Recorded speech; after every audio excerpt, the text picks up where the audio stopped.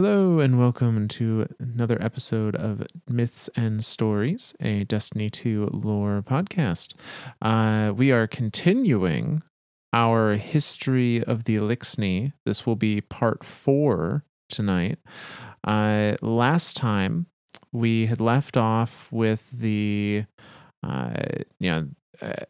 introduction of Mithrax and his meeting of Sheer Ido and Ido. As well as our Guardian's systematic dismantling of most of the fallen houses in Destiny 1, and the House of Wolves uprising leading to the capture and eventual death of Skolas. And we ended that reading with Varix kind of ruminating on the fate of his people and wanting more for the Eliksni, and how much they were really living up to the name of Fallen. And we hinted, and there were hints from Skolas as well, that something dark was on the horizon. Yeah. Dude, I still can't get over how much we just kicked the shit out of them. Like, yeah. I don't know. I think we're a little bit of the baddies to the Fallen. Like, to the Cabal, I kind of expect, like, they're like the warring race. Like, that's it. I don't feel as bad taking out a few Cabal leaders. But for some reason, like, now I look at Fallen and I'm just like, you poor guys. I don't even want to do a lost sector with you guys. You know what? Just keep your captains, keep your guy. It's fine. I'll just sit on the side over here. We really did decimate them. We really did just dismantle multiple houses. And even more than like, because like with Mara just did the one, right? She just did wolves, right? And she did a pretty damn good job of it. But then, like, we took down like 5 or 6 different houses, just one at a time, just like, boop, that's gone, boop, that's gone, Baron's gone, Archon's gone, Kel's gone, Servitor's gone, bye-bye. Like, what the heck? Gosh, man, okay. Whew. Getting a little emotional already. We left the fallen houses in a real bad state by the end of the House of Wolves DLC, especially. Well, and that's like with Varix there at the end, that and we talked about it a little bit last time, like his feeling, like just looking at his house, or just not his house, looking at his entire race, looking at the entire Eliksni people and going, are we just destined for failure? Like, are we like, is this our lot in life? Like, are we supposed to be fallen? Are we supposed to be just this nothing people? And it makes me feel for him a little bit. Yeah, I mean, especially for Varix, who was of House Judgment during their golden age. And that's another thing that we've talked about a little bit here and there, but just to reiterate, like, Eliksni seem to be practically immortal if something, if an outside source doesn't kill them. Why is every race in freaking Destiny immortal? Like the Cabal, they live for thousands of years. Hive, okay, I'll give you that one. Hive as Krill were not immortal. No. But now they kind of are. And then Fallen, living from the Golden Age all the way to now. Like, and then of course Guardians, like yeah. Our immortality is kind of like a questionable thing. Like, we're not really immortal, but we kind of are. So yeah. Yeah, and then the Awoken. Like, the Awoken are they technically still? I know they're not immortal. Like, they are mortal. They just live forever. Yeah, we still don't quite know everything about the Awoken in that sense. I don't know that the Awoken know everything about themselves in that sense. They're still shooting each other with neutrino particles, going, "Hey, I wonder what this does." They're making Asher proud. They are. They are. I miss you, Asher. Please come back to us. But Fallen. But so from Varix's point of view, this is someone that lived during the highest time in fallen history with the greatest version of their society and watched it all crumble and his people flee and be split apart and resort to, you know, barbaristic piratism between each other before arriving in the system, having the elation that they had found the traveler immediately dashed by the realization that it had picked someone else. And it was a race that they deemed weaker than them, and which we were physically. And to see them turn into these just bitter, vicious, greedy scavengers, and to have lived through all of that, and at the end of the day to have Skolas, who at the time, although it was for malicious means, had attempted to try and unite all of the Eliksni again under his own banner, and to have that kind of final plea dashed, and Varix just is kind of sitting there and going like, why do none of my people want to aspire to the greatness we came from? Why do all of my people just want to aspire to punish humanity, to take things rather than try to return ourselves to what we once were? I mean, what do you do when your prophecy has failed? Like that was Skolas was the prophesized. Like now, granted, he did a little bit himself. Like he kind of proclaimed himself Kell of Kells, but still, like that was the prophecy of their people, to have a Kell of Kell, to have a united people again. And like you said, to see that entire thing just dashed like it was nothing. That's got to be, that's got to be hard. So I wish I could say things got better. Oh, God. Well, and before we continue on with the story, I got one last question about timeline, because that's me, I always like to try to figure out where things were throughout Destiny history, and I don't know that this is an answerable question. I think I might have asked it before. When the Eliksni got to Sol, were there already guardians? Like, had the traveler already, I'm going to put this in quotation marks, died and thrown out the ghost? Yes. Okay. I was just wanting to make sure that portion of history had happened. Like, yep. So when they show up, they didn't show up in the middle of our golden age going, "What the hell, traveler?" They showed up a post golden age, possibly post collapse or mid collapse. Yeah, the Eliksni are referenced as showing up post collapse, so it would have been during the Dark Ages with warlords and risen, not yet guardians. Yep. Okay, perfect. I was trying to figure out exactly when that was, so I can kind of get like a state of mind for the Eliksni people having stumbled across this traveler that was everything to them, the great machine. Like, this gave us the light, this gave us everything, and then to show up and have it, like you said, it had chosen an entire another race, an entire another species, and for the Eliksni to look at that and go, "What the hell, man?" Right. Yeah. But so the next major event that happens in the Destiny universe is the Taken King expansion.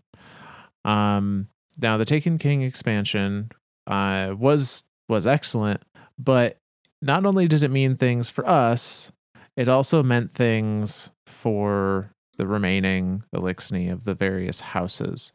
Some of those houses, this is a year, maybe two, after the end of the House of Wolves expansion. Yeah, about a year. So, and it's usually implied that, if it takes a year for an expansion to come out, generally speaking, you can say that about a year of time has passed in game is usually how it works. Yeah. So the Eliksni have had about a year at this point of, really no major Guardian, incursions or strikes against them, mostly because they just weren't considered a threat anymore. There wasn't a need to really go after the houses with any sense of vigor, because there wasn't much left. They weren't planning no battle at six fronts or anything. Right. So we had been more or less leaving them to their own devices, pushing them back when with the little roves or little parts of houses that maybe encroached on Guardian territory, but no major offensive. And then Oryx rolled into the system, and everything changed for everybody. Oh my God, it did. Now the Eliksni, we're not impacted in the same grandiose way that, say, the Awoken were, where we got a cutscene where the whole fleet was wiped out and destabilized the reef and all those things, which it did. But for the Eliksni, they suffered just as much as the Awoken, kind of off screen. So over that year, the remaining houses had a chance to try and at least triage themselves. Most of them were leaderless. A few of them were gone completely. But the big ones, Wolves was gone, but Devils was still around. It had figured out its power vacuum. Internal struggles had resolved themselves. Leaders had been chosen and had risen through the ranks in various ways. House of Kings, actually relatively untouched by us. We did defeat, I believe it was a Baron of House of Kings, but Kings was very elusive. They really didn't want to be discovered, and they never really went on the offensive themselves unless they had a bunch of support, as in the Battle of Twilight Gap. Sure. Where they have like full spider tank and artillery support and stuff like that to attack something. Because each of these houses, they still aren't very.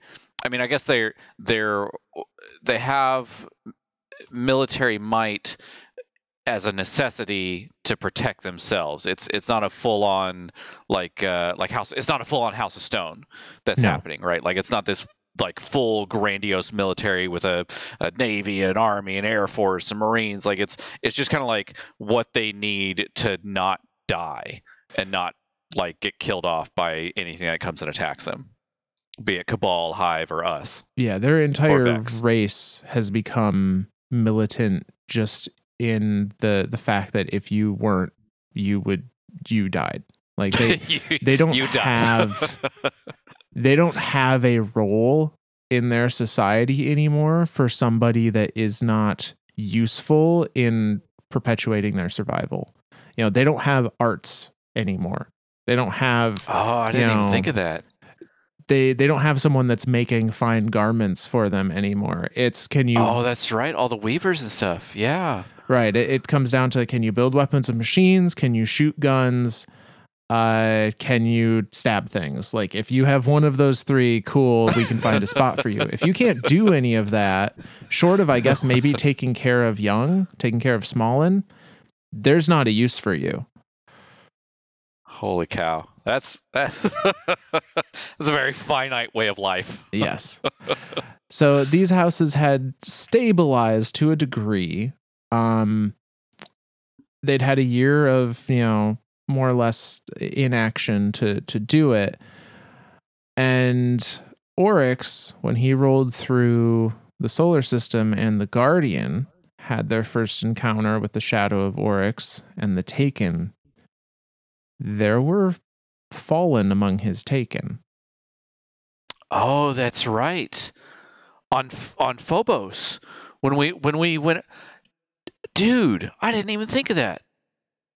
So he had to have already come across Fallen and taken them. Exactly. Holy shit. Now, you could argue maybe some of those are from the Whirlwind, his initial attack on Reese, which is certainly possible. Oh my God. Can you imagine if some of those are House Stone? Maybe so. Oh my God. But at least a few of them came from the Sol system due to their names. Named enemies you can look up, and in some cases they're referenced elsewhere as being part of an Eliksni house. And so from that information, we know that Oryx took over, in both senses of the word, the largest standing strongholds of both the House of Devils and the House of Kings when he invaded the Sol system. Just walk through them like they were nothing. Yeah. I mean, he was the Taken King at the height of his power. A fallen house ain't doing anything. Ain't doing nothing. The Kell of Kings and the Archon of Devils escaped those attacks. But I would say about half of their house did not. Were turned into Taken, as well as the remaining members of House of Wolves. The remaining leadership of House of Wolves was taken and then subsequently killed by the Guardian in the I think it was the second or third mission of Taken King, where we killed the Taken version of the House of Wolves like barons that remained. Gotcha. Does that include the Shadowfang? No, actually. They presumably escaped because, okay, they're tricksy assassins. They got away. that's because they show up later down the road as, not taken as not combatants. Taken. Yeah. Okay. During this time, House of Exile was presumably wiped out completely because it never shows up in the lore again, and never even referenced again. And House of Exile was also based on the moon, which yeah. I think Oryx has a little bit of beef with things on the moon, just a bit, that aren't Hive. Yeah, just a bit. So Devils and Kings take a big hit. House of Winter, though, sees the carnage of the first of the battle between the Reef and Oryx as an advantage. House of Winter has stayed away from Oryx up till this point and sees, okay, the Queen is gone. Most of the Reef's fleets have been obliterated. This is the weakest the Reef has ever been. And so House of Winter takes advantage of this weakened state, and they invade the Prison of Elders and manage to free an Archon. However, in classic fashion, that Archon is then taken shortly after it's been freed. Shit. Is that the Taken Reprieve strike? Yes, this is the Taken version of the Winter Archon strike. These poor guys, like, hey, we got an Archon, let's go build us a servitor, and Oryx is just like, nope. He's mine now. And then the Guardians come in and just kill it again. and then we just go kill it. Like, that's the messed up part. Is that we just come in afterward and we just go kill it. Like, these poor guys, they can't catch a break. Now, they're not the only ones that try to take advantage of the chaos of the Taken War, though. The remaining members of House of Devils, specifically a splinter group of House of Devils, which we will learn more about a little bit later tonight, they decide, okay, we're in real dire straits. A lot of our house has been, has been removed from the chessboard, a la Oryx. We need to get an advantage back because our numbers are low. And so House of Devils makes a concerted attack on one of Rasputin's bunkers that they had identified in the Cosmodrome. So House of Wolves attacks this bunker in an attempt to try to take control of the either Rasputin or at the very least the Warsats, and use them as weapons. Exactly. That would be the play, right? Is to find whatever, like, the Warsats are probably the most powerful thing in the solar system. That is a man-made thing. That is I hesitate to say controllable thing, because obviously Rasputin still has control of it, but I guess in the Eliksni mind, they're like, well, if we can take this bunker, we have access to whatever server stacks, whatever we have there to take control of these things, and now we have Warsats on our side. Now we can start unleashing hell. Exactly. And can you imagine if the Fallen were able to start raining Warsats down on the city or something? Oh my god! Oh my god! It would be a game changer, big time for them. Absolute chaos. And Rasputin knows this is a bad thing. Knows this is not going to go well if they end up getting any control over his systems. So Rasputin sends out a distress signal to the Vanguard, who then send a strike team to the location. That strike team usually includes us, clears out the devils, including an experimental shank called Saber 2, who had been created by a newly appointed devil archon named Axis. I think I know this name. We'll remember it because it's going to come up again.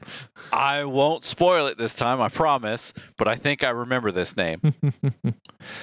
But yeah, so that shanks there, or shanks, a shack spliced with a shank. It's a shanks now. No, that shank is just a super powered shank. Like is that the first time we see a shank like that? Like, yeah, that's the first time we see a heavy shank.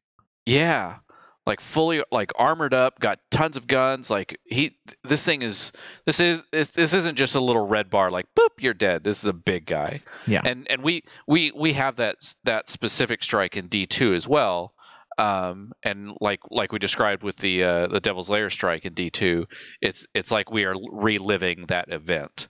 Like, that event was a canonic event that happened, that, like what you said, the Vanguard called in a strike team, we came in, cleared it out, and saved the day. Basically, gave the bunker back to Rasputin. As much as we think that the Eliksni took it from him, he probably still had full control over it.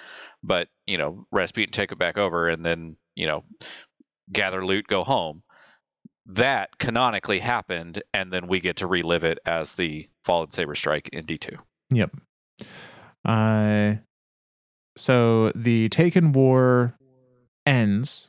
Guardians are victorious over Oryx, and in the kind of the nebulous state that things are in a post-Oryx world, the security systems are in tatters across the solar system. Because Oryx's presence drew in. The Hive to him, drew in the Cabal to try and understand and beat back Oryx. Clearly was a heavy blow to the Eliksni, just for Oryx conscripting members of houses to his taken army. Things are in tatters everywhere. He definitely had a severe presence and influence on the Sol system across every race and being that was here. Absolutely. And in a last-ditch effort, the few remaining members of House of Wolves rally under a newly appointed Archon named Keldar, who had rebuilt Orbitus Prime, which was an old Wolf Prime servitor. And the House attempts to take over Mars outposts that had previously belonged to the Cabal, that the Cabal had essentially just left a skeleton crew at, because their main forces were assisting in the Taken War with the Cabal units that were trying to invade the Dreadnought. Right, because Phobos was the first. So Phobos, the moon of Mars, was the first place that we go to because we hear, at least in the Taken King, we hear a distress call from there. So we go there and investigate, and it's just completely decimated. There's hardly any forces. You get to the end, and boom, take a big old shadow Oryx pops up and is like ha ha ha ha, and then Taken just start pouring into the place. It was absolutely a trap set for us, the Guardian, to lure us in and try to kill us. We barely escape out of there, but the fact that Phobos was like the main operating base for the Cabal at the time, for the Sol system, and for that entire base to just completely decimated, and then like what you said with the Cabal, their answer to the Dreadnought was to slam a ship into it. They're like, hey, here's a giant ship. Let's go make a beachhead by just slamming an entire ship into it, and then we'll make our own beachhead. Yay us! So yeah, the Cabal are they. I don't want to say they're dumb, but they're very single-minded. They are very single-minded. I like that. Drifter says it best during the Halloween season right now, where he's like, all they care about is guns and the size of their tusks. Yeah, that's yeah. So trying to take advantage of this, knowing that they are a very weakened house, but they have this glimmer of hope now with this Archon who has accomplished rebuilding a prime servitor, rebuilding a big servitor. So like Sepix. They're like, okay, we have some leadership. Our house is small, but if we can get resources, we can, start rebuilding. And we know that there are a lot of Cabal resources in these these Mars outposts that have recently been abandoned or nearly abandoned. So we're going to try and go take those. However, this is House Wolves, or the remnants of House of Wolves. Petra and Varix still have an ear to the ground on anything wolf related. And they learn that House of Wolves is planning this takeover. And they reach out to the player guardian for assistance with removing the threat. And this is a story mission that we play post end of the Taken King kind of campaign. And the Guardian goes back to these Mars outposts. I think it is Phobos, or if not, it's one of the mainland Mars outposts. And essentially does what they do best and walks through the remaining members of House of Wolves, killing both the servitor and the newly appointed Archon, truly destroying House of Wolves for good. So another house just completely obliterated now. So we're literally down to like probably about 3 houses now. If we want to count Judgment. That's true. Well, Judgment is 1. Hey, it only takes 1. I suppose so, but so right now the only ones that are canonically still going are the House of Devils, the House of Kings, and House of Winter. House of Winter and then House of Judgment. So there's Fair 4 houses, you could say. I'll split it with you and say there's 3 and a dude. That is accurate, yes. There's 3 and a dude houses. Yes. So Taken King happens. We just, we do what we do. We do. The final mission of Taken King is called Regicide, and I think that's such a fitting. We are God killers. We go and kill Oryx. I don't know whether to call him a self-appointed god or a anointed god or whatever. Like Oryx was insanely powerful, and we kill him fairly. I don't want to say fairly easy. We kill him in the story mission, and then we go into a raid and we take a 6-man team in here, and then we kill him. Like we full on, he's dead. and yeah, and then we kill like what Taken versions of him. Like he has all these little Taken shadows all over Yeah, he the has his system. Those are a bunch of echoes. posts. Yeah, we go Yep. through the solar system, clean all those up like it's nothing. Like we really are that powerful. So to think of us as being that powerful and to just keep wiping out these houses of fallen, to just stop them from any type of uprising or rebellion or consolidation or anything, it's not that far fetched to think of us, the player guardian, to be able to do that. Yeah, like honestly, there's the story bit we get during season of the Splicer regarding Saint and Saint's crusades and Right. how he became this boogeyman for the fallen as he hunted them down post the Battle of Twilight Gap. And while yes, he did a lot of killing during that time, I wonder if it wouldn't be accurate to say that the Guardian should also be kind of held in the same fear, Yeah. the same regard as the Saint. Absolutely. We are just the VIP 2014. That's all we are. we're not, I don't know, the boogeyman of the Saint. Like they don't even call him Saint 14. They're boogie. And like you said in Splicer, there's that cutscene where Mithras is explaining it and saying we tell stories of the Saint to our younglings to get them to behave. Like he is literally the boogeyman to them. But we definitely had the same, if not more, level of impact on their people, that it's weird that they don't have like the VIP 2014 boogeyman thing. Like it's Yeah. that is a little odd. I guess maybe we didn't do it with the same kind of emotion tied to it. I was gonna say his was very anger driven. His was very like he was pissed. He was genuinely like, how dare you try to take out my place of living? Like, how dare you invade my space? And then went on the rampage. Whereas like we're just kind of like, hey, there's an Archon over here trying to rise up. Maybe go kill him. And we're like, all right, cool. Hey, there's a servitor prime thing over there. Maybe go kill that too. All right, sweet. Anything else? Yeah, there's a couple barons. You want to knock them out while you're out there? Yeah, sure. Why not? I'm free on Tuesday. Let's go.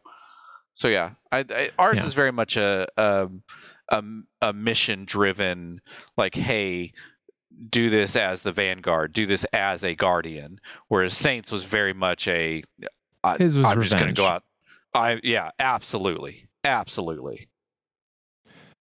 So, as you might imagine, though, the fallen houses now, the Eliksni that remain, are desperate to try and find any kind of advantage that they can.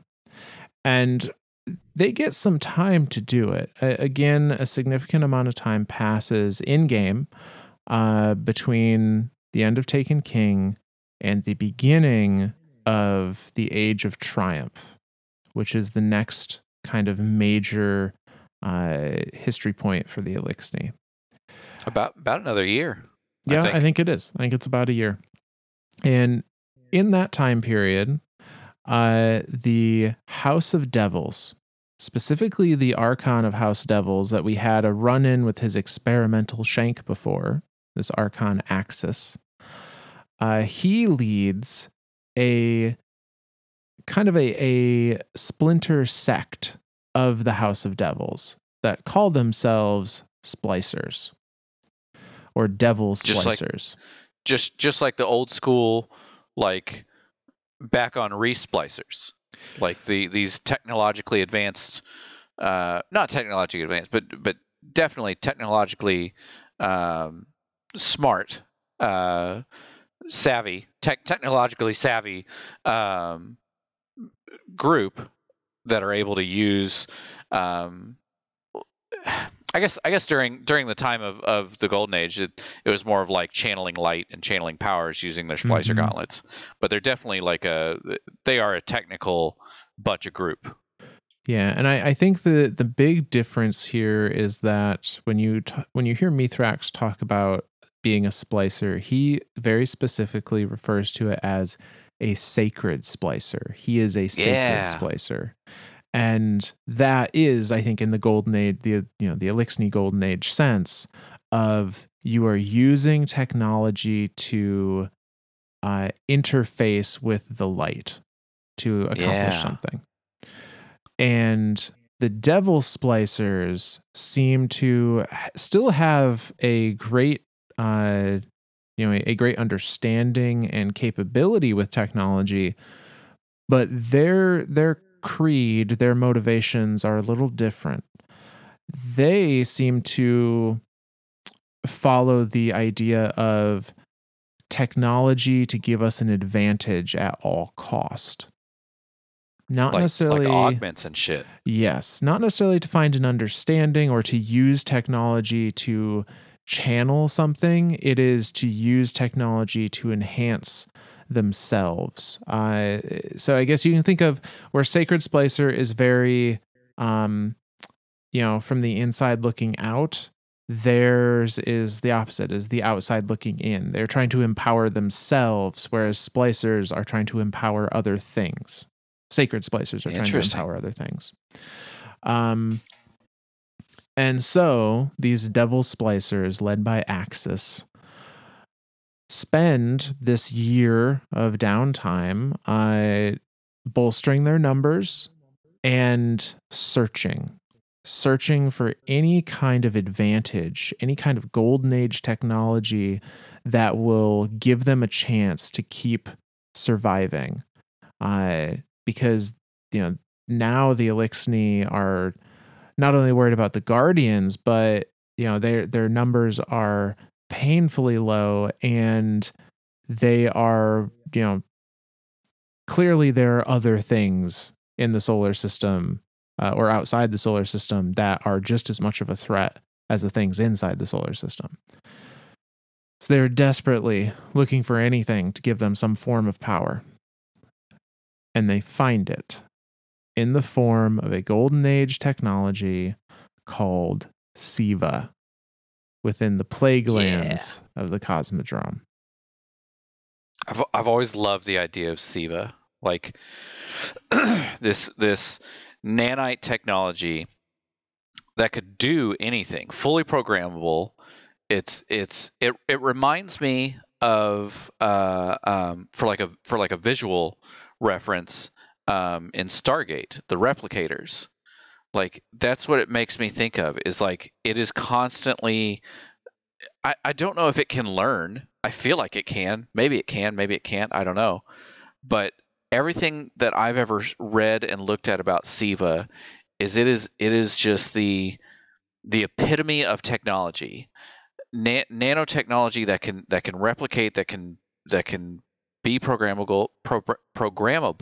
It can build things, it can synthesize things, it can it is everything. When all the Exodus ships took off from Earth, they all had SIVA with them. They all had the SIVA tech with them to help them build colonies and stuff. And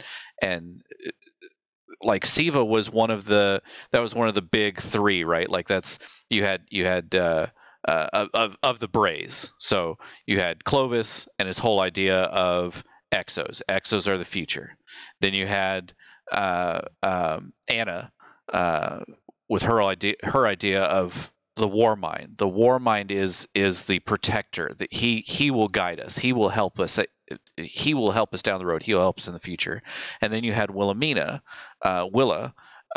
who was another Bray, that she was like, no, SIVA tech. This is the stuff that's going to lead us to the future. This is the future of humanity, is SIVA tech. So again, all the Brays are.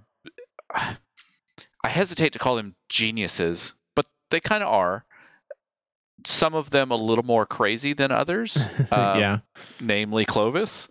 But yeah, SIVA tech is I truly think of SIVA tech as the pinnacle of, I think, programmable nanites that can do anything essentially. That's the pinnacle of human technology, in my opinion. Yeah, and they were very at for the creation of SIVA, it was very well intentioned. It was, like you said, it was meant to be a form of building things for new colonies. It was meant to be you had your SIVA pod or whatever it was transported in, and when you arrived where you were going, you just programmed SIVA to start building houses, and it could Yep. form houses out of itself and the matter around it. It was meant to manipulate, the matter that was there and enhance it in such a way that would be advantageous for colonies. So very, road to hell is paved with good intentions. Yeah. I It, like that one. it was a very altruistic use case until it was, the realization that anything that can be used to build a house out of nothing can also build a weapon out of nothing. That's always the fear with any type of technological advance or scientific advance is, how can this be militarized? How can this be weaponized? And that's like, yeah, SIVA is hell, the Warmind, the Exos, all of these things were at some point in time weaponized and militarized. So it's an unfortunate. Say that one again. The road to hell. The road to hell is paved with good intentions. I like that one. I'm keeping that one. That one's going in the box, and I'm keeping it. Well, there you go. I am by no means the creator of that. I've heard it many places, but I like that one though. So, as you might expect, when the fallen devil splicers come upon this wondrous material called SIVA, which had its programming tweaked even before they got to it, they set about figuring out, how do we use this to our advantage? How do we make this into something that will make us powerful? And what they end up landing on, actually, is they kind of go full cyberpunk with it. Yeah. And in that, they start to enhance themselves with SIVA. They implant SIVA within their own bodies to give them cybernetic limbs, guns and armaments that can be a part of their body or grow out of their bodies. Yep. And in the case of their Archon, Axis, he buys in so much to this idea that he becomes a full cyborg. There is no more organic matter, perhaps outside of like a brain. Like General Grievous, where like he's more machine now than man. I guess that's they're talking more Darth Vader there, but yeah, like General Grievous though, like there's not much organic left of Grievous.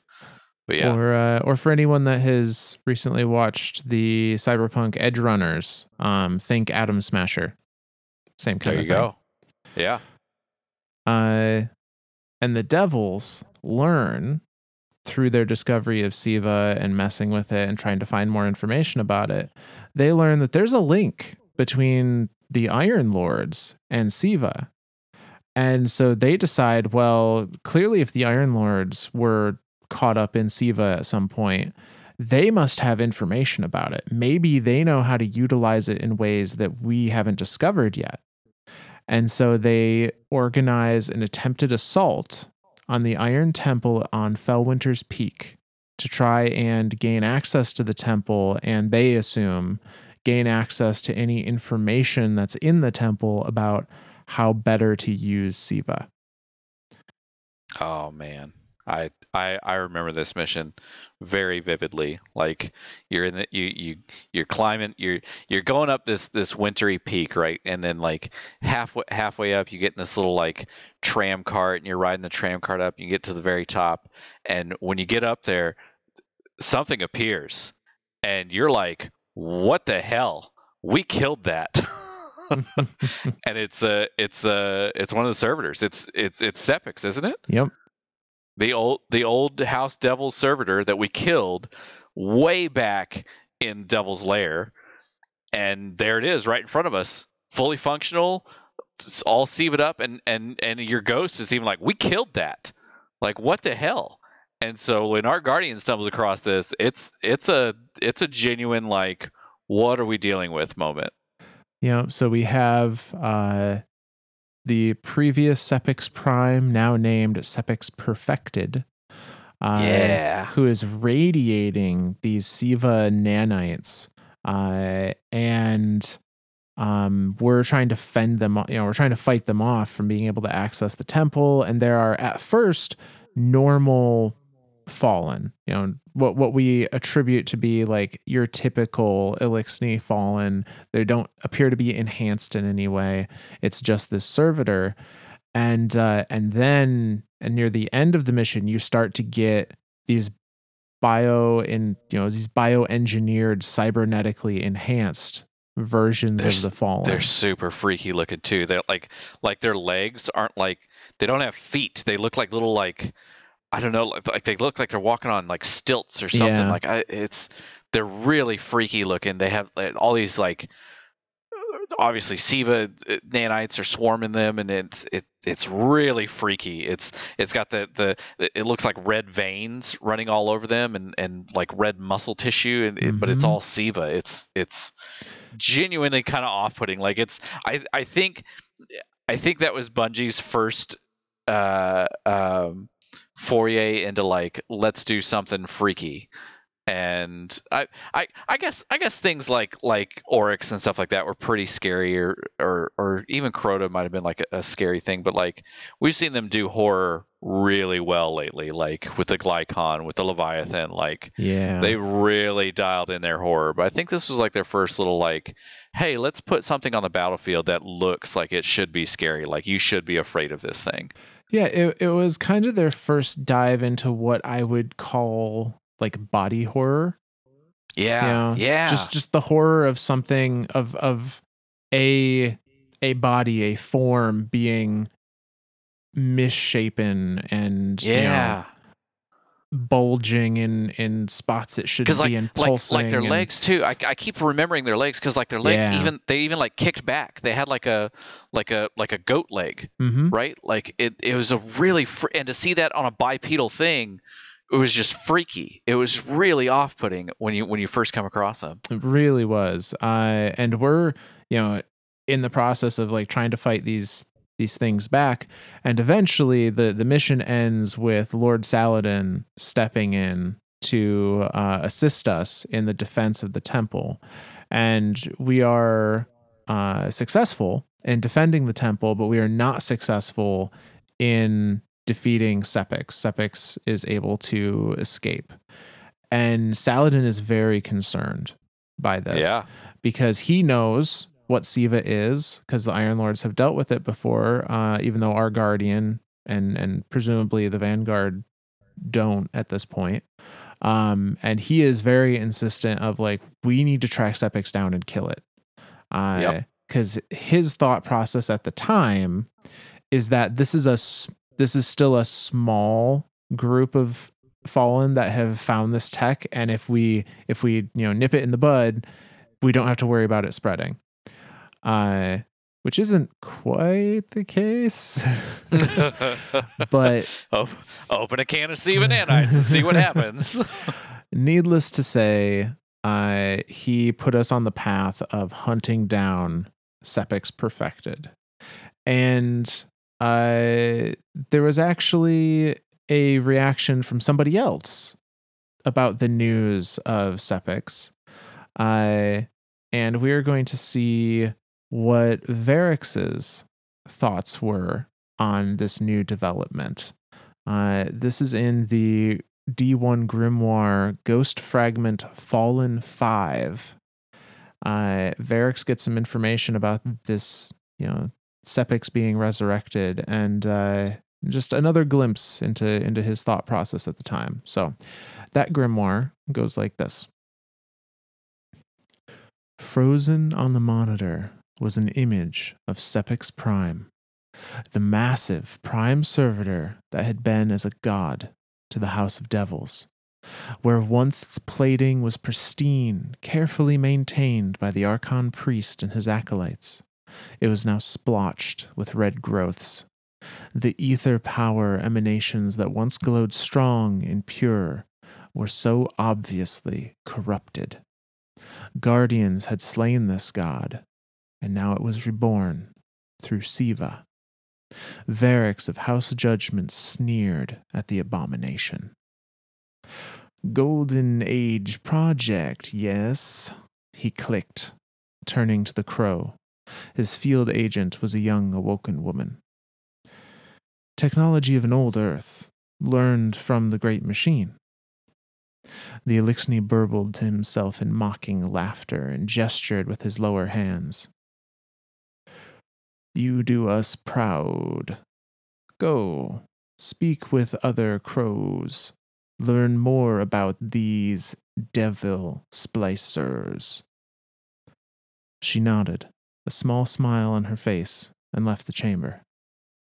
Varix allowed himself a moment of silent contemplation, looking at the now closed door to the information suite. As always, it was lit only by the light of the dozen or so monitors in the room.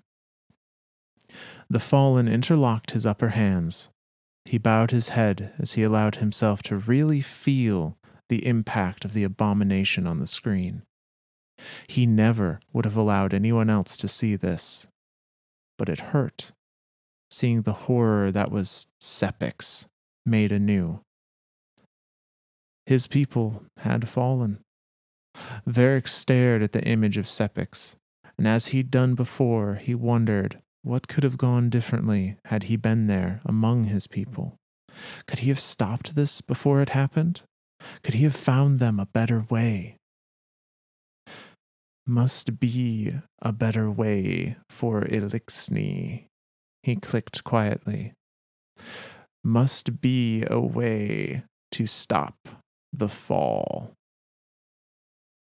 And that's the end of that lore card. He is just, man. He just wants to see his people brought back to their glory again. Back during their golden age on Reese. And he that thought of him looking at it and seeing this abomination, this on the one hand, and I guess I can see it from both sides. On the one hand, from the Devil Splicer side, they're like, look at this thing. This thing is awesome. It's back. It's fully functional and it's enhanced. We're gonna go fuck up some Guardians with it, and that's their whole thought is we're just gonna go kill Guardians. Whereas Varix, they could have seen it in any type of way. They could have been like, this is our new golden age. We now have SIVA tech. We're gonna go rebuild Reese. We're gonna go leave. But their only thought is let's go kill Guardians. And for Varix to see it on that side and be like, what an abomination. We truly deserve to be called fallen. We are fallen. We have fallen. We as a people, I want to say have become extinct. I mean, at this point in time, it truly is. There is not much Eliksni left. I hesitate to say it, but Varix is possibly the only true Eliksni left, right? The people are called the Eliksni people. Their race is the Eliksni race. But when they get to the soul system, we start calling them fallen, and we're starting to see this more and more and more of they are truly fallen. And it's just, God, it's sad. It's genuinely sad. It is. To see a people fall that much into just how do we just get better at killing the thing over there? Like not bettering themselves, not trying to reunite their people, not trying to get, enlightenment or anything. Just how do I kill that thing over there? How do I get more stuff to kill that thing over there and not get killed by the thing behind me? Like God, it's it's emotional. I might cry. And it is. It's a it's a tough perspective to see, and it's it's a tough position for the character Varix to be in, where he's constantly seeing his people choose to burn their culture to the ground for the sake of maybe one more day of survival or one more bit of power, one more little victory. Like it, God. So makes me sad. Drawing away from Varix for a moment, the Guardian has been tasked with tracking down Sepix Prime, or Sepix Perfected now. And they are successful in doing so in a reprised version of the Sepix Prime strike. And are able to confirm that, yes, SIVA is the technology that has been used to rebuild Sepix. And not only that, they can also confirm that House of Devils, or at least this section of House of Devils, these splicers, they have SIVA and they have been using it. And it is out there now. Yeah. Kind of confirming Saladin's worst fears at this point. There's no containing it at this point. Now Right. It's just a full on, like, we just have to deal with it. Like it's not this little, like, oh hey, it's only a few of them. No, it's big. Yeah. So the Vanguard and Saladin now are working together. They start keeping start monitoring for any sign of SIVA usage or House Devils popping up elsewhere in the Sol system, other than the plague lands. So through those monitoring channels, they discover that there is a very well respected splicer amongst the House Devils named Kovic. And Kovic has been found on the moon, specifically the Hellmouth.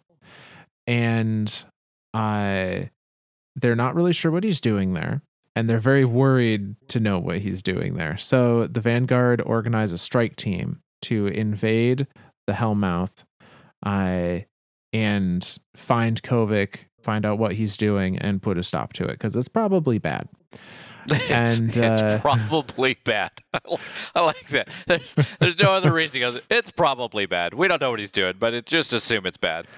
Lo and behold, what he's doing is trying to graft SIVA onto hive ogres. So it's bad. I remember this.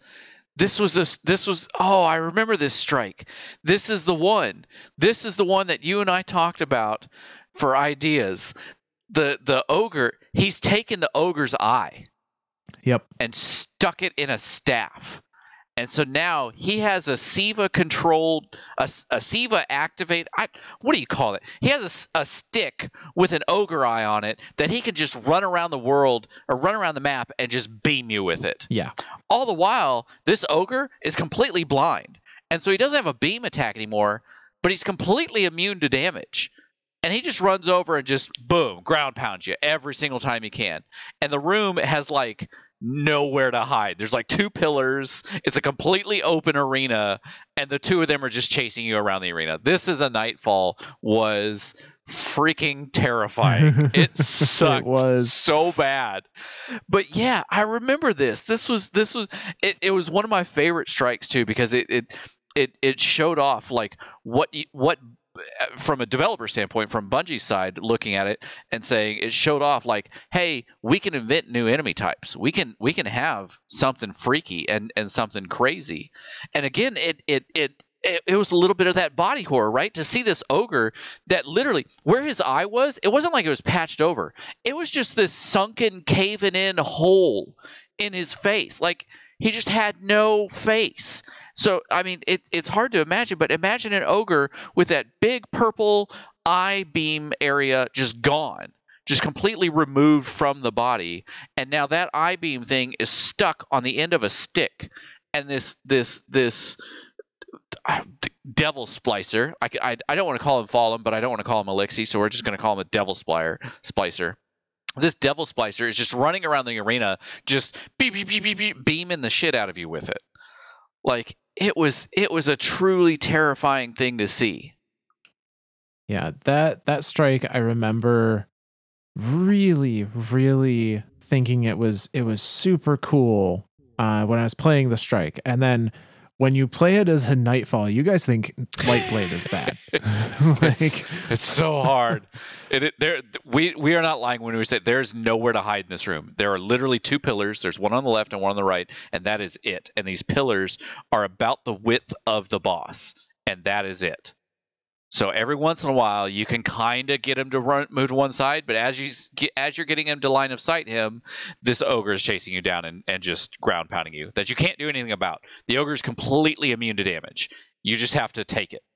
And I want to say he deployed like I think it was Exploder Shanks. Yeah. Tons of Shanks. Like when you got him to, I want to say it was like 75%. Shanks just started raining down from the sky. Like it was terrifying. It was a genuinely terrifying Nightfall. That was probably, in my opinion, I think that was probably one of the hardest. That one and Brothers, I think, were two of the hardest. Because there's nowhere to go in those arenas. There's completely open arenas. Yeah. So Saladin has much the same impression that we did, and decides that like, okay, this is gone way too far. It is beyond containment. And so Saladin decides, he makes the executive decision of, because of the history between the Iron Lords and SIVA, he knows which we'll cover at some point. Which we will cover at some point. He knows where the main SIVA production engine is. Because that location was the last stand of the Iron Lords.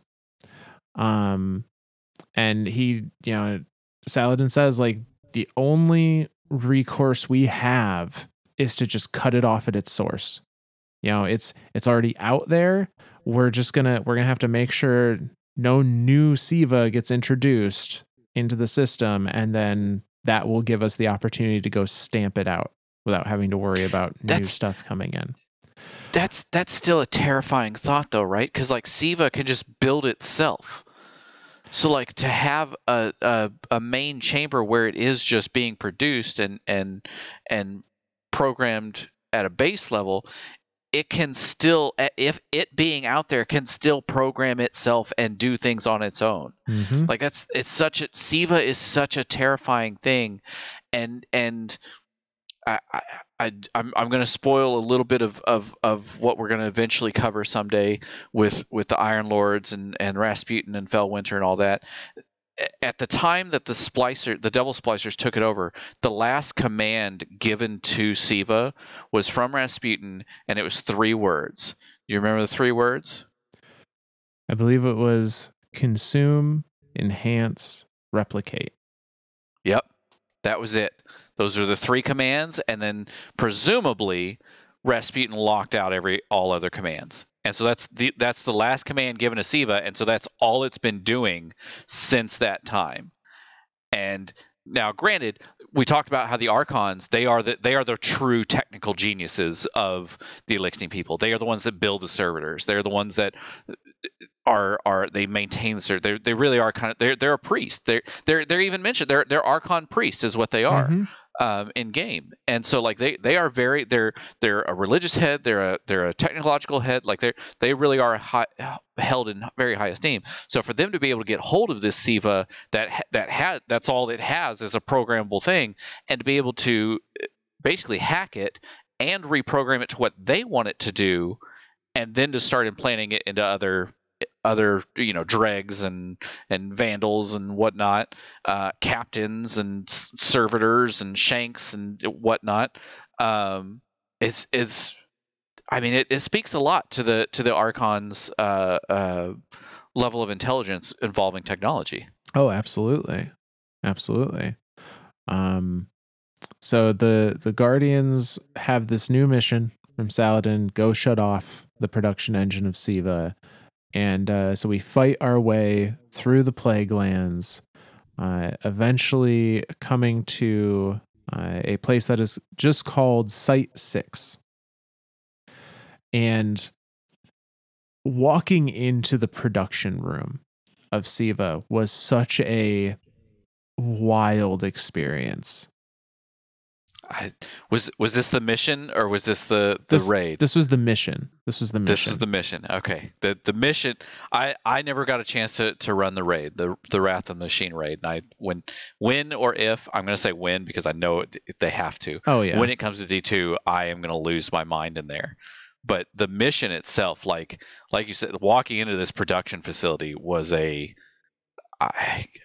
yeah. Go ahead. I'm emotional right now. So you're the outside, as you're initially getting into it, it is very Rasputin bunker. It's very you kind of are crawling through tunnels to get to this big cave opening, and you're when I say big, I mean like massive, kind of cave Like structure. Pyramid ships, massive. Yeah.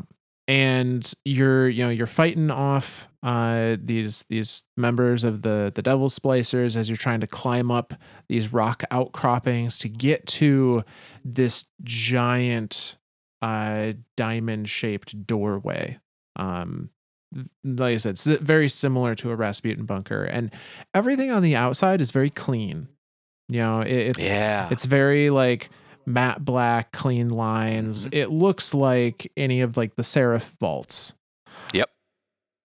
Or even the mine lab, the main Rasputin. Oh yeah. Back on Hellas Basin. Was it Hellas Basin? I think so. Yeah. That was North Mars. Yep. So you see that from the outside, and then you step in across the threshold of this vault of this site, and everything is dark.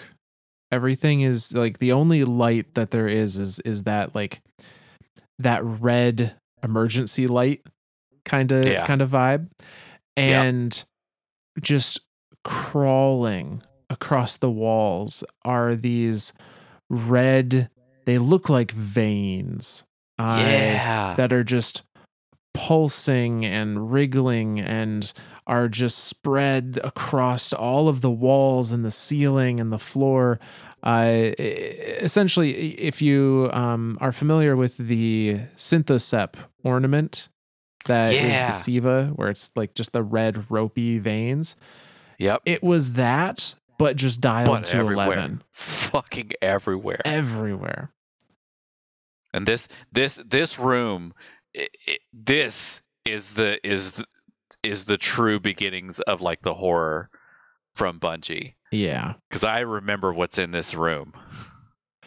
So you step in, this is kind of you've crossed the main threshold. You're walking kind of down this long hallway to another door, and you get through that door, and it is what that hallway was, just amped up even more.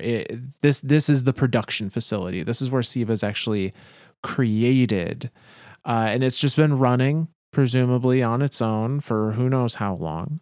And there are these giant black diamonds that are one suspended in the middle, and there's a couple on the sides, and there's some control stations, and these red veins still spread throughout everything in this kind of spherical room. And something that we mentioned, this was the last stand of the Iron Lords, was on Site 6. The last stand of the Iron Lords was technically in this room. And as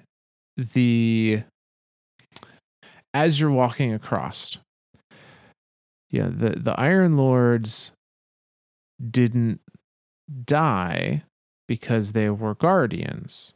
and their ghosts presumably were still alive, or were kept alive due to the nature of the final conflict. They were mostly just there to try and seal this room. They were just there to act as the last barrier to prevent SIVA from getting out to the world. Like a final stand. Exactly. Just pray to God this thing doesn't escape. And so when your guardian attempts to make a change to this engine facility, your eyes are drawn upwards and you see hanging from the ceiling by these red veins, these organic looking, pulsing SIVA veins. The swollen and bloated and changed, but still living bodies of the remaining Iron Lords. Living's a bit of a stretch here. Well, as much as they could be. I don't know if they were living. From what I remember, their heads had been replaced with like these giant diamond-shaped things, weren't they?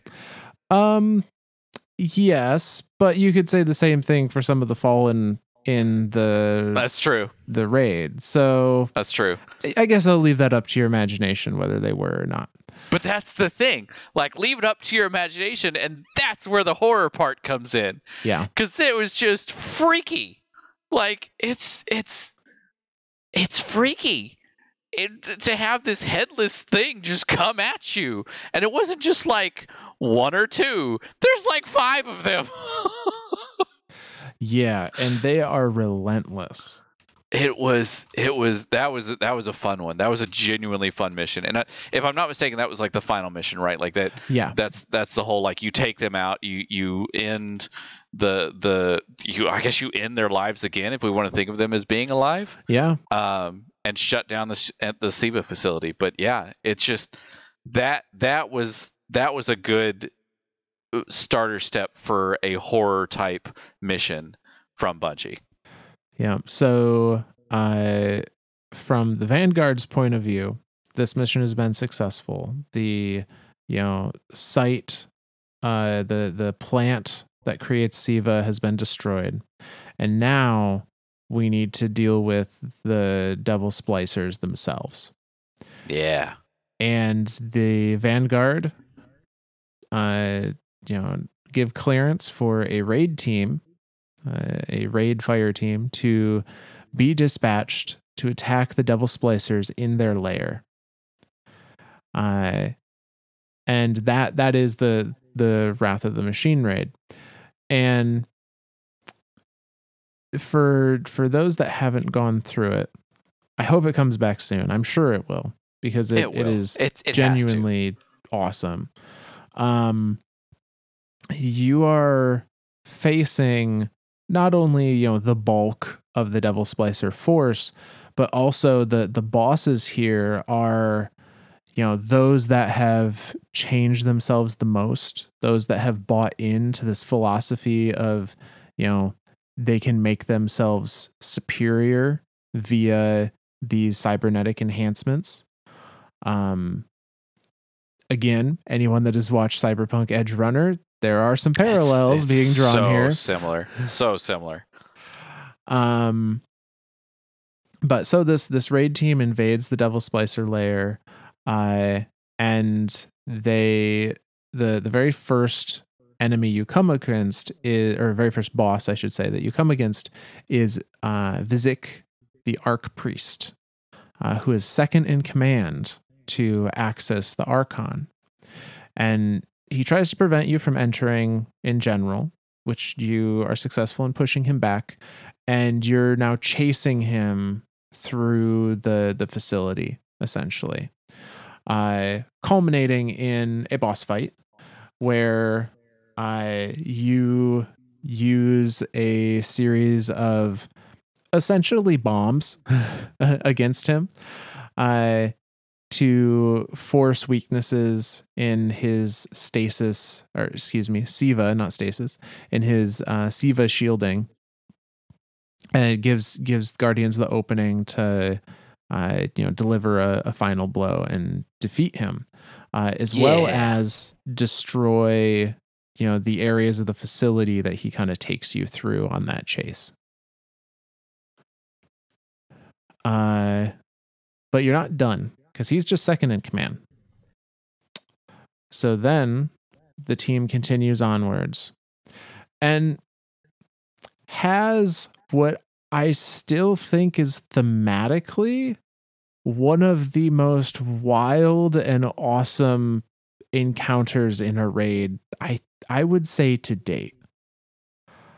I remember the cutscenes for this thing, like when they were showing it off in the previews, like this thing chasing you down the wall of the Plague Lands. Is that wall part of the Plague Lands, or is that part of the Cosmodrome, or is that part of the? It's surely it's not part of the tower. No, it's not. Or the main city. It's not part of the tower. It is, if I recall correctly, it is an old wall of the Cosmodrome, similar to the wall that you navigate through on, like, when you're freshly resurrected. Yeah. When you're Yep. I think it's just a different piece of that same wall, actually. Gotcha. That huge machine just chasing you down. Yeah. So the encounter that we're talking about was lovingly referred to as the Death Zamboni. And that's so accurate. That's so accurate.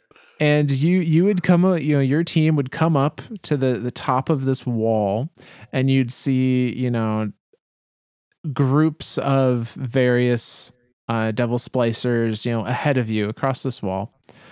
And the thought was, all right, let's go forward and work on getting those guys. And then you would realize that one side of the wall is getting closer at an accelerating rate, and that there was this giant Mad Max steam powered battering ram that took up the entire width of the wall that was gonna squish you if you didn't do something about it. It's another one of those, like, you look at it and on the game side of it, you're like, this is terrifying. Like, Jesus Christ, what is this Death Zamboni? But then, like, from a lore standpoint, when you think about it, this is a decently booby trap thing that is also kind of ingenious on the part of the Devil Splicers to build this death machine that literally takes up the entire width of the path that you need to cross through to get into the place, to get to the main Archon, and to just have it steamroll across the top every couple of minutes. We haven't seen anything like it since, bar two things. One is the giant death ball servitor from Scourge of the Past. That's true. That's probably that's as far as a raid wise, that's closest. And Trevor. It really was a giant Trevor. It was a giant fucking Trevor. Not quite as fast though. Like, Trevor is fast. Yeah, Trevor's booking it. Trevor is booking it. For those of you that don't know what Trevor is, so there was a mission which actually does kind of relate to this. You get something about it. Well, excuse me. Oh, it is very Eliksni driven mission, isn't it? It is very Eliksni driven mission. Oh, well, then I will sit patiently. Nope. That's a spoiler for later then. Oh, so we have this giant Death Zamboni trying to, run you down. And in classic Guardian fashion, we decide best way to deal with that is to shoot it.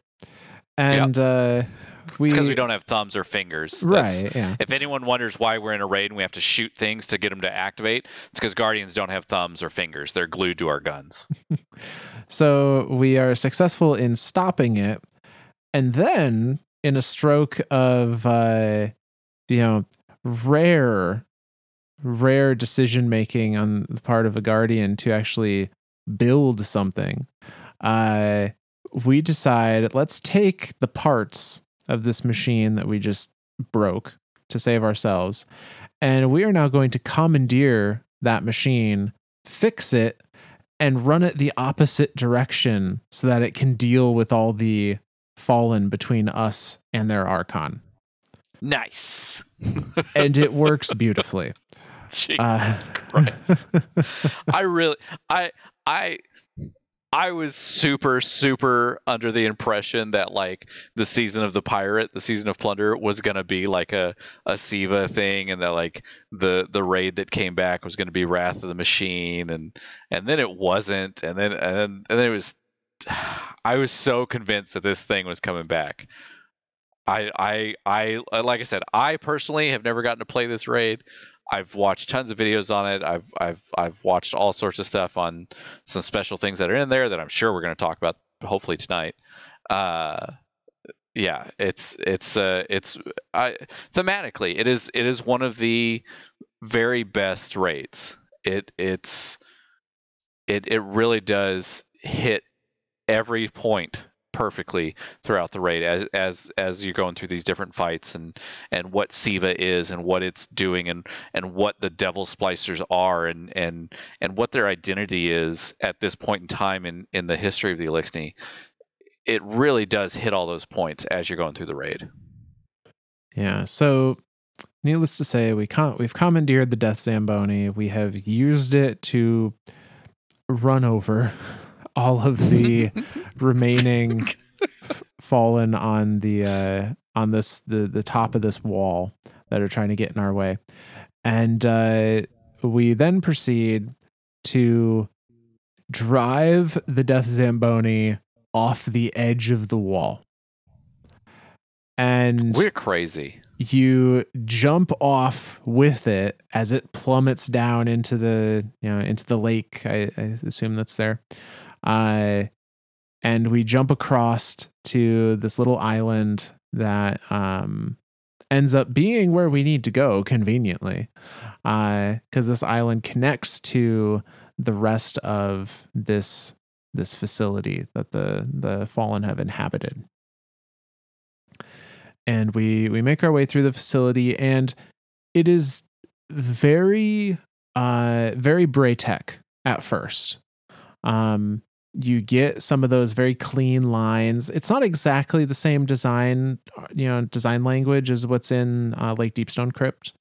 Yeah, but you have similar. It is similar, and you can definitely see the comparisons. And there's a moment where I don't believe it actually did anything, but people were convinced it would, similar to the King's Fall basketball court back in D1. I know it's used for the catalyst for touch now, but before it was just an Easter egg. It was just a thing that was there. Similar to that, just a thing that was there. We had the disco room in Wrath of the Machine, and it was this dark room with a line of, I believe it was 9 or maybe 12 glass tiles in the middle of the room that when you touched a tile, it would just have a bunch of LED lights under that tile, like all around the rim of that tile. Was this not part of the puzzle in there for the God, I don't want to say the name of it because it's going to spoil it. But it was not part of the puzzle for the gun. Okay. And I guess technically, I think that puzzle was actually before this.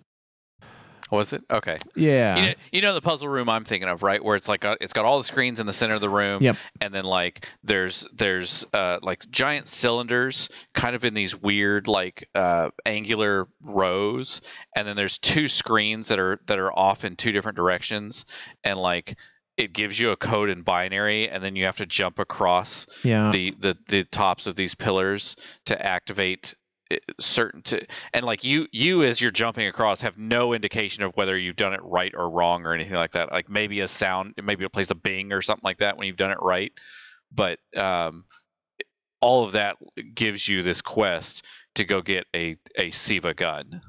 Yeah, and it's actually a SIVA gun that everyone is familiar with a form of it, and that is the Outbreak. I believe Used to what be we Outbreak Prime, now Outbreak Perfected. Yep, that's right. We have the Outbreak Perfected, was previously Outbreak Prime. More or less did the same thing. The effect is exactly the same, I think, where it gives you those SIVA nanites, but that is But at D1, SIVA like weapon. I want to say less than like 1% of the population had it. Like Yeah, it because was a very low. The puzzle for it was genuinely rough. It really was. Like it was a big deal back then. Like if you want a good video to watch, like just go watch how to get Outbreak Prime, not Outbreak Perfected, because that's Outbreak Perfected is the D2 version of it, but Outbreak Prime. Just hit up YouTube to how to get Outbreak Prime, and just watch some of those videos from some of those old puzzles, because like the actual quest that like the puzzle starts the thing, but then like the quest that you follow through the rest of it is really really hyper involved. Like it's like you have to have a team of a hunter, a titan, and a warlock, and they all have to be on the same step as you, and they have to input something to where you can input something, and it's super involved. I remember that one being a really rough one to obtain in D1. I never got it in D1, so. But that's a SIVA gun. That is a SIVA if you want to gun. go Yep. if you want to go look at SIVA tech right now, go pull that sucker. If you have it, go pull it out of your vault, go pull it out of your collections, and go shoot it. All those little nanites and stuff that fly around, that's SIVA. We are actively shooting SIVA. The gun itself is still replicating, I guess. Yeah, essentially. But you see, that's what I mean about SIVA tech. Like, even if you cut it off at the source, if you still have SIVA in your hand, you still have an infinite supply of SIVA, presumably. I mean, that's a funky concept. You could argue the gun evolved itself from Prime to Perfected. Oh shit! So because the servitor was Sepix Prime, and then it was Sepix Perfected. Oh shit! It's learning. You never know. Well, when I tell you what, when it obtains the level of Ahamkara and it knows it's in a video game and it wants out, then I'll be scared of it. Yes, then there's a problem. But yeah, so you are either lucky enough to do that puzzle or unfortunately go through those rooms without it. You get to the disco room with the light up floors that don't actually do anything, even though it feels like they should. And you drop down into this space that I'm trying to think of what to compare it to that would be in game now. I don't know that it's ever been recreated. I don't know that it similarly has. It's very unique. It is. I guess maybe the closest comparison I could draw is the room on Europa. Again, to avoid any potential spoilers, I suppose. The room on Europa that has the giant head. Okay. Yeah. It has some similarity. If all the lights were turned off. Right. And that's the thing. It is very much, it started that way. It started as a clean Braytech facility room. Yep. And what you're greeted to when you get down there is it's not as corrupted. There isn't as much like SIVA vines and veins yet, but it is clearly starting. And we see that this is the seat of power for the Devil Archon Axis, who has turned himself not only into a full cyborg, but also a new production engine for SIVA. So he himself is using his own body as a way of producing more SIVA nanites. He almost reminds me, like when I've watched that fight and I look at the boss himself, it almost reminds me of like an alien, like Aliens versus Predator Alien, like Queen Brood Mother just like brooding out SIVA, right? Like that's what it reminds me of there. Because I want to say he's like half spider tank. Yep. Yeah, he has these like it's a little different appearance than what we see as spider tanks now, but he's got like that same kind of thing where it's 6 legs, and they're kind of like diamond shaped legs that he teleports around the room with, and it totally Taniks totally makes sense now. Yeah, right. He's just following Shank Taniks totally just makes sense now. I don't know why I never connected that. But Shank Taniks totally makes sense now at the end of Deepstone Crypt, thinking about this final he's half spider tank. That's what it is. Man, the Eliksni really are that, again, technologically speaking, super advanced. Like, oh yeah, to be able to graft a body onto, well, I guess obviously using SIVA with the help of SIVA, but to graft bodies onto walker tanks and giant shanks and whatnot, like, yeah. So we're facing down Axis, and this fight, I'm not going to go over the whole battle strategy, but this fight is really interesting because throughout the fight, you're having to like gain access to damage him, kind of. There will be different elemental, I think they were shanks that showed up throughout the fight that you had Shanks to match up. Were they servitors? Okay. I think they were servitors because you had a gun and you had to shoot the shield of the servitor. Yep, you're right. But the fact that he's just mass producing these servitors on command, essentially. It definitely seemed like it. Like they were newly minted, essentially. Yeah. And you had to match their color to the color of a particular, laser beam weapon, to grant yourself access to this buff that then had to be planted on Axis to make him vulnerable to damage. And it had a little bit of this vibe of like you were, by killing things in the right order with the right stuff, you were kind of hacking into this production, this living production system. Yeah.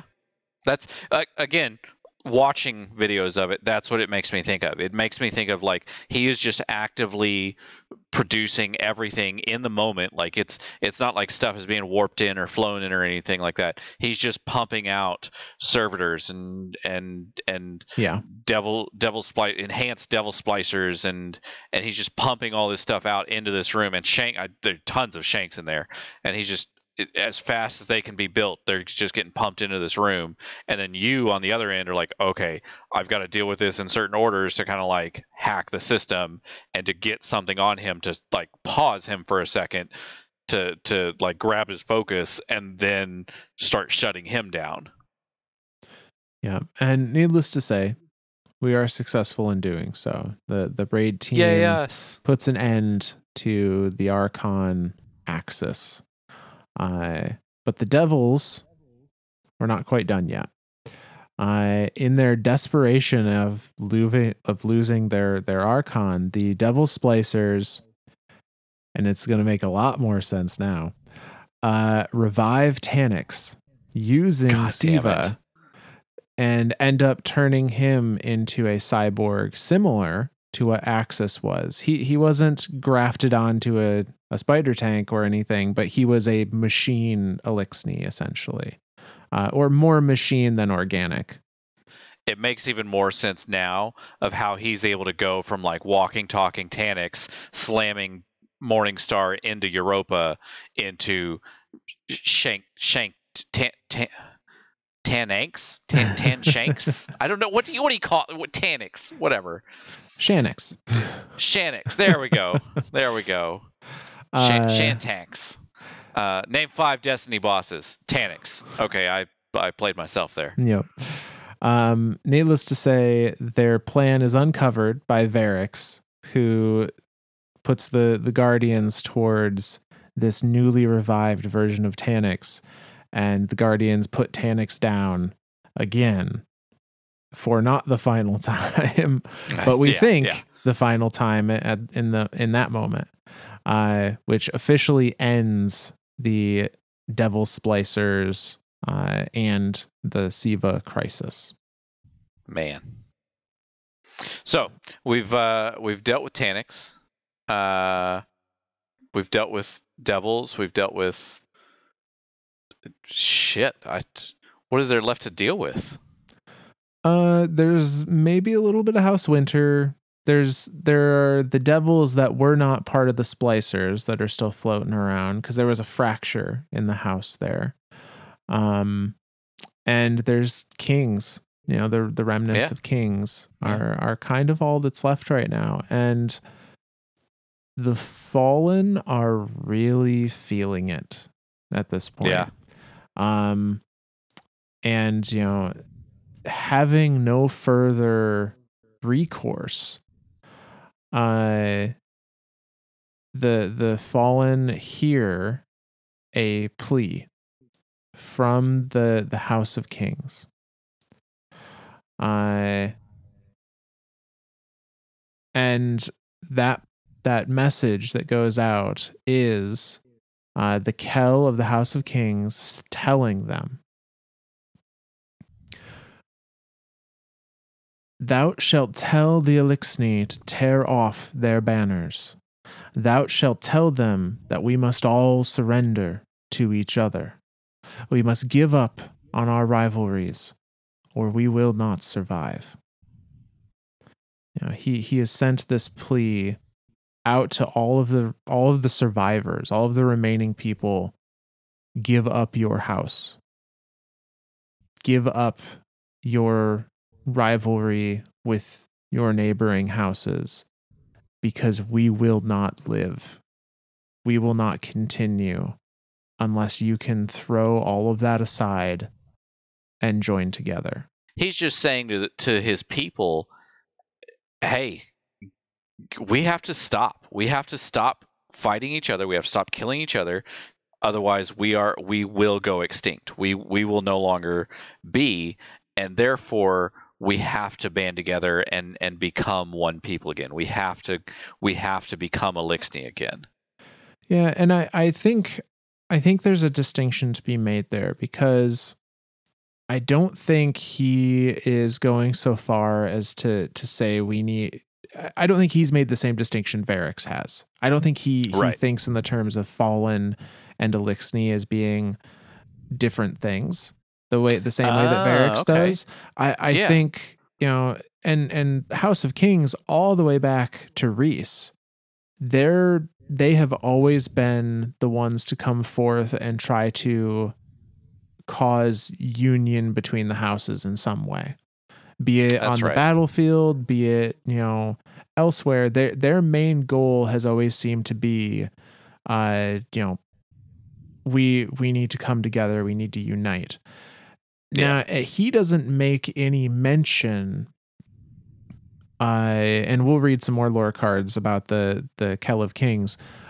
Never is it mentioned about like we need to revive our culture. We need to strive for a greater purpose. I think this call to action and the answer to it is still purely survival based. It is still, I see what you're saying. He doesn't care about like we need to come together and reform our culture and our arts and our music and philosophy and understand one another. He's saying we need to stop fighting each other because otherwise we won't exist tomorrow. And that's kind of we die. Yeah, that's kind of the extent of what his messaging seems to be to me. Yeah, absolutely. Yeah, no, I'm definitely seeing that now. And many Eliksni agree.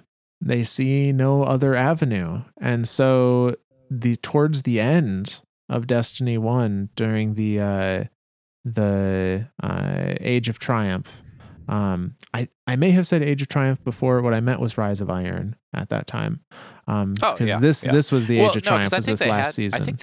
I think they had 2 Triumph deals there. I think they had one right before Rise of Iron, and then they had Rise of Iron, and then they had like the Age of Triumph. Like That I could want to be. say that because I swear there was one. There was like a mini one before Rise of Iron, and then after Rise of Iron, the summer before D2 came out, was like the final like Age of Triumph, like celebrate Destiny 1 before all of you migrate over to Destiny 2.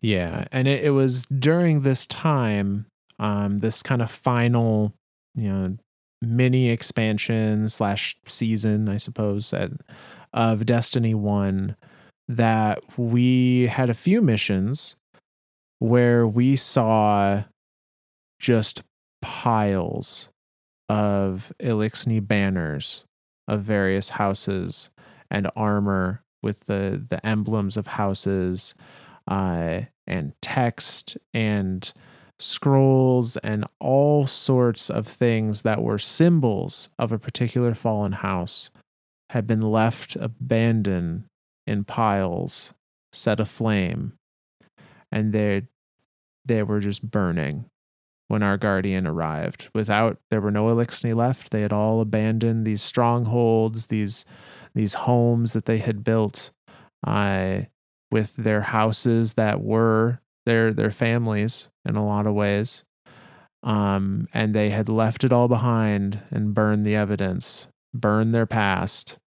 I was going to say, so is this like the final ending of all the houses? The final ending of all the houses that we knew of in D1. Holy shit. They had been brought to the point of desperation without recourse, that they just burned it all down and left. Like even kings, like the one calling everyone in, did they even like burn their own banners and say there are no more houses? We are one Eliksni? Yes and no. They all came together, including the House of Kings, under a different banner. So the banner of the House of Kings was not used. The leadership structure of the House of Kings was still somewhat recognized, though. I think mostly because they were the only ones with leaders left. Yeah. Yeah. But they didn't like present themselves as like, I am the Kell of Kings, like I am the Archon of Kings. It was just like, hey, I'm an Archon. I'm a Kell. I guess if you are a Kell, you are the Kell of Kings. But Right. like it seems to me like during that time, like that was it. Like that was the end of all houses. Like there is no, like, essentially like before, where we said there are 3 houses and a dude. There are now just Eliksni and a dude that happens to be the only remaining house. So they do form under a new house name. Okay. And there is a leader, although I don't know that he's ever called a Kell, and it is not the former Kell of Kings. The new house is called the House of Dusk. And it is the primary house that we see in Destiny 2. And the Kell of the House of Dusk, or at least the one calling the shots, is none other than Aldrin Sov. Dude, that just makes sense. That just makes sense. When Mara says it herself, Aldrin has finally found his people. That just makes sense. That I don't know why it didn't make sense until like just now. Like I knew that's where he had. I knew I knew that whole thing had happened, right? Like I knew Aldrin had become the quote unquote Kell or leader of House Dusk, but it just makes sense. So we see this happening, and we get a little bit of understanding of why Aldrin. In a lore card we've read before as part of our History of the Awoken series, but it's relevant here too. And that is from the book, The Forsaken Prince, chapter called Kings. And that goes like this. When at last they drag him before the Kell, he has already been transformed by weeks of abuse, weeks of beatings, enforced runs, and animal pen conditions. The mighty Kell of Kings tells him clearly, but not concisely, what he thinks of him. Prince Aldrin of a ruined house, lesser of two siblings, bested by Skolas, blinded by Varix less than Dreg, squanderer of fleets, last of the awoken nobility, last of his kind. When Aldrin looks up at him, he does not even need to speak the truth. The Kell of Kings has named Aldrin, and in doing so, it has named itself. The broken ruler of a broken house, the last Kell. You can do what I cannot, the Kell tells Aldrin. You broken, beaten thing. You have no pride, so you will lose nothing when you give the word that must be given. It is twilight for the fallen, and we must lay our banners down. And to the groaned and growled protests of its court, the Kell of Kings kneeled to Aldrin. I bow to thee, it says, for in thy downfall and disgrace thou bearest the weakness we cannot. Thou shalt tell the Eliksni to tear off their banners. Thou shalt tell them that we must all surrender to each other. We must give up on our rivalries, or we will not survive. Wilt thou do this for one dying people, prince of another? He will do it. He will gain soldiers and ships and resources to begin the search. He found them, he himself, by risking everything and surviving, as he always does. And that's the end of that lore reading. I mean, the Eliksni and the Awoken are so intertwined. Like, you can never bring up one without bringing up the other. It's very hard. There's so many points where their paths cross, and like I said, I like that last little bit there. The from a dying from the people of a dying house to the prince of another dying species. And because I mean, this is post Taken War. This, I mean, the Awoken forces have been decimated, all the different houses. I mean, we've just ran through all the houses like they're nothing. Like I mean, the only other person is and I love how the Kell mentions him, Varix less than Dreg. Like that's a true insult in the Eliksni. Like that's a genuine, like, they do not like him at all. Which is odd to think of, right? Like, House Judgment used to be like that was the law of the land, and now the one remaining one is like, screw that guy. We don't want anything to do with him. Yeah, well, he betrayed wolves from their point of view. Yep. So, but yeah, it's to look at Uldren and see in him what could be done. Like, he has no pride, so he has nothing left to lose. Whereas like a Kell is again, it's a prideful thing to be a Kell, right? Like that's the head of the house, the head of the family, the head of the everything. You're responsible for everyone underneath you. And so for a Kell to ask for help is definitely a sign of weakness. And if the Kell is weak, the house is weak. But then to look at Uldren and say, hey, obviously you're kind of a dying breed. Like, there's not much Awoken left. Come join us. Come lead us. Like, if you fail, sucks to suck. We're a fallen race. We're dying anyway. Like, we're not gonna be worse off if you fail. But if you succeed, now we have a uniting force. Now we have a uniting voice. Now we have somebody to get behind. Now we have a leader. Now we can unite.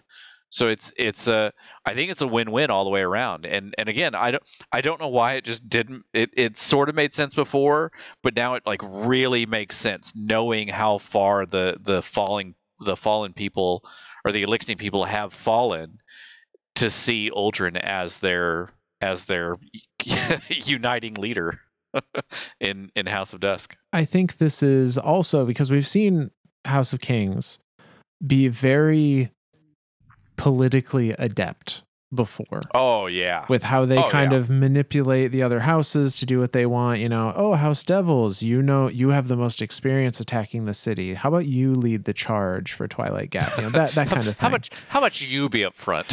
Right.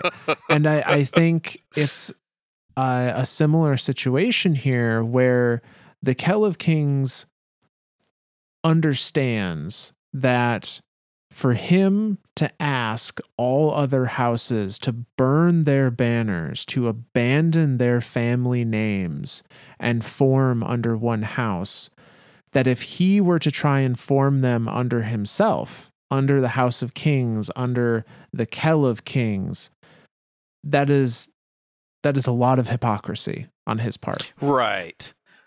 That's like that really much is like, hey, you want us to all give up, but you don't want to give up your title? Okay, F you, guy. Right. So he's seeing Uldren here as a neutral third party, as a I will also abandon the name of kings. Like, we will burn the banner of the House of Kings, and you will be the new, Kell of Dusk, Kell of House Dusk.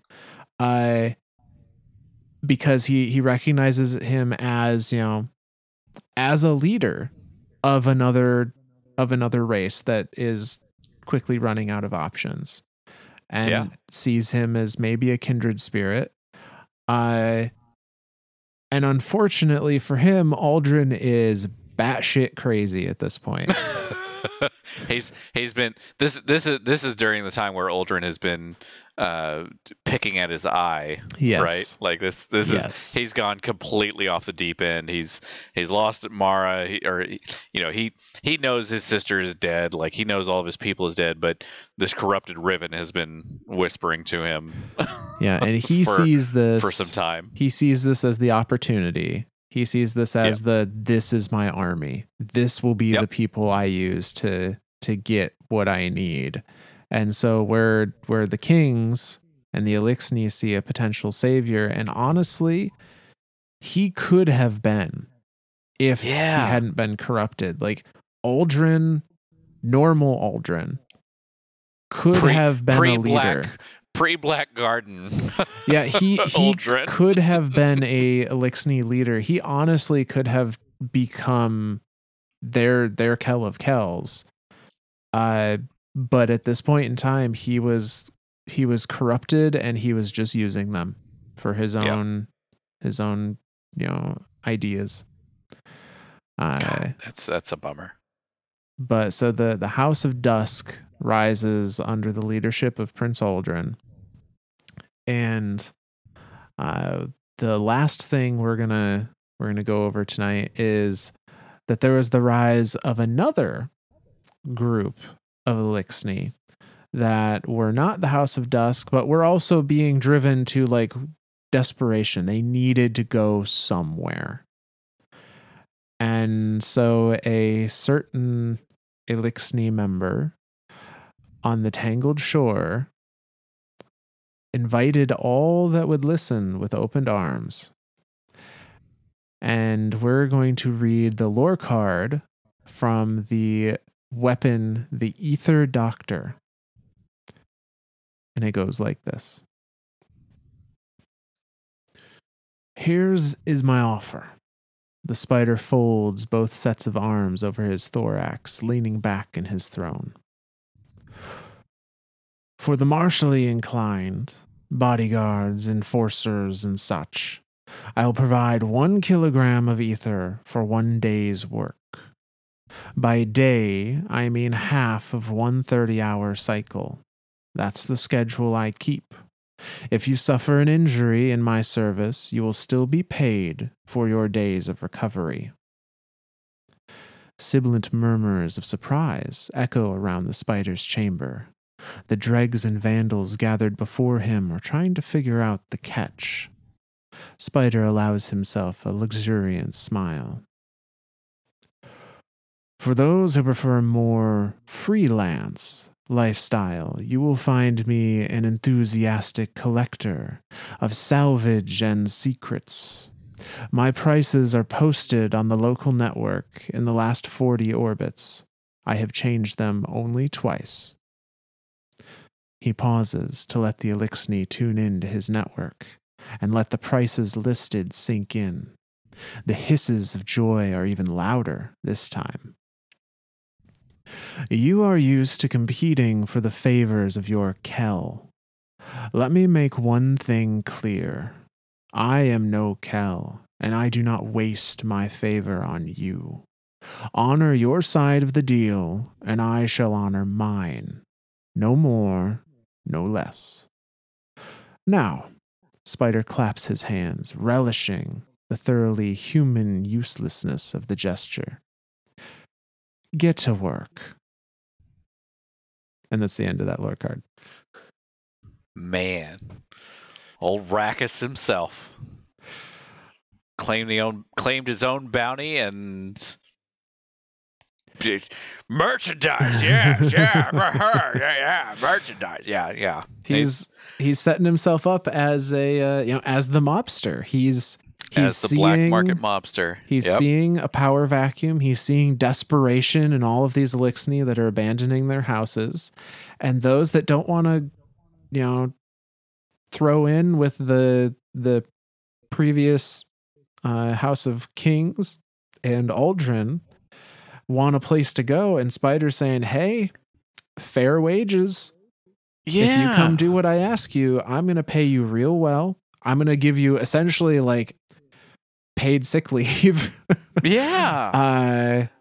And if you don't want to be under my, organization and you want to be freelance, I pay pretty well for that too. So come work for me. It's such a smart move on his part, right? Oh, it is. It's a genuinely and it's funny too, because I look at Spider at this point in time as having so many interactions with humans that he's really started to pick up on some of that stuff. Like I don't know that there was any type of like black market amongst the Fallen before, but like this is truly the beginning of like a mobster black market thing happening of like, but like it's funny because when we think of like American mobsters, right? You think of guys like Al Capone, right? Yeah. Who never got arrested. Well, okay, he was arrested, but he was arrested on tax evasion. Of all things, Yeah. tax evasion. That's what he was arrested on. And if memory serves me right, I believe he served time at Alcatraz, right? That sounds correct, but I'm not up to date on my Capone. I don't remember. Alcatraz is another like fun little thing that I like studying outside of like, history of the world during World War I and World War II. But yeah, so I mean it, and to be like, and for Spider to be like, yeah, if you don't want to be part of the old ways, like he's very much setting himself up as like this new wave, right? Like this new wave of Eliksni of, yeah, we're all going to be equals. You're going to get paid. You're going to work for it, but you're going to get paid. You're going to get treated fairly. If you injure yourself, I'll even pay for your time off. Get better. Come right back to work for me. If you don't want to be under me, if you don't want to work directly for me or have any type of direct contract or anything, here's my bounty board. Go check it out. I've literally changed it twice in the last 40 years. That's it. Like it's such a smart move on his part to have I hesitate to say it, but a viable out for all the Eliksni that are just like, well, this whole idea of Kells isn't working out, and the whole idea of houses isn't really working out anymore, so why don't we try something new?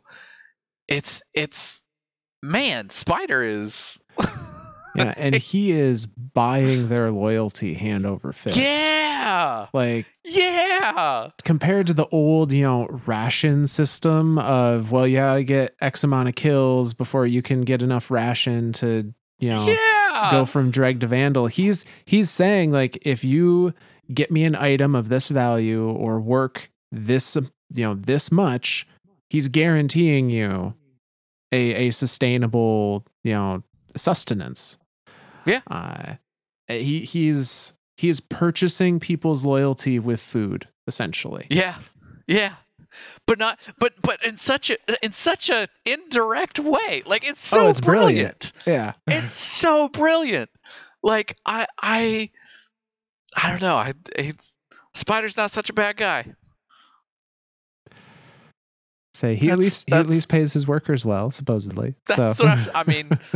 Paid sick leave, man. That's sometimes you got to argue for that shit. Like, he's actively promoting it. Like, yeah, paid sick leave, man. Yeah.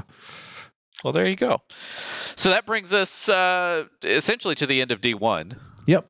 I know you said that was our last thing tonight. So I guess next time we'll pick up on the beginning of D2.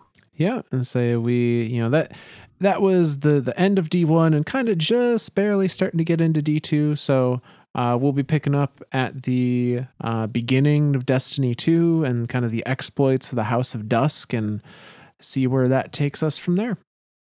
Nice.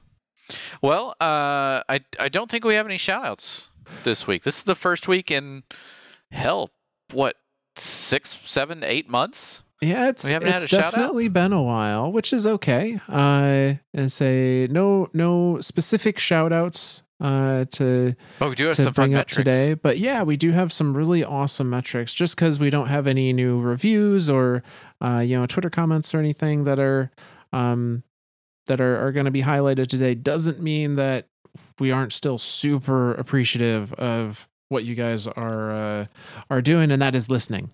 Absolutely. And say we crested over 60K before our recording of this on Friday the 4th. 60,000 listens.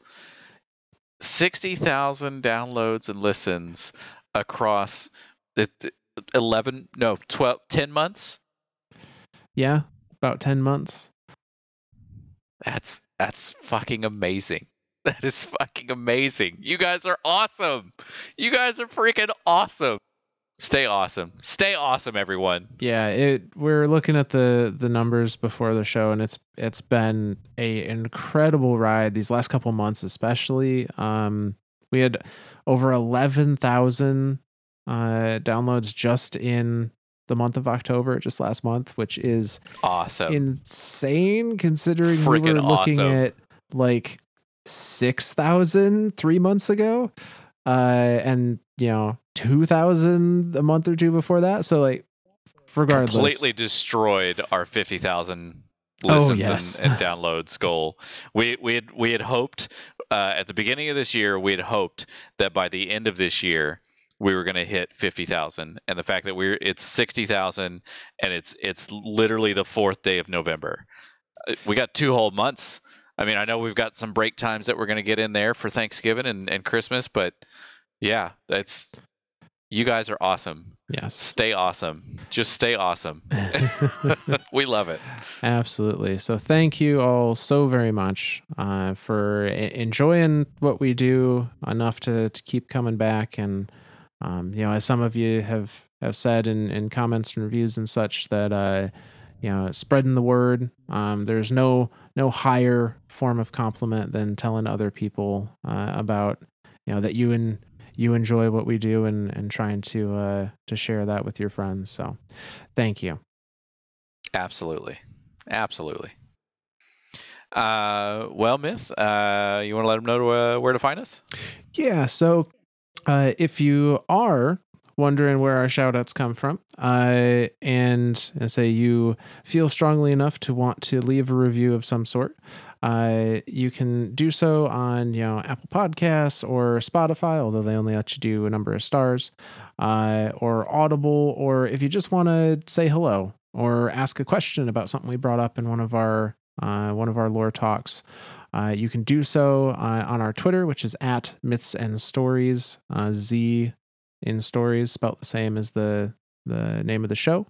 We check that periodically and always like to hear from you guys, and you may hear yourself on a shout out some night. Yeah. Well, I guess I gotta give my thanks out.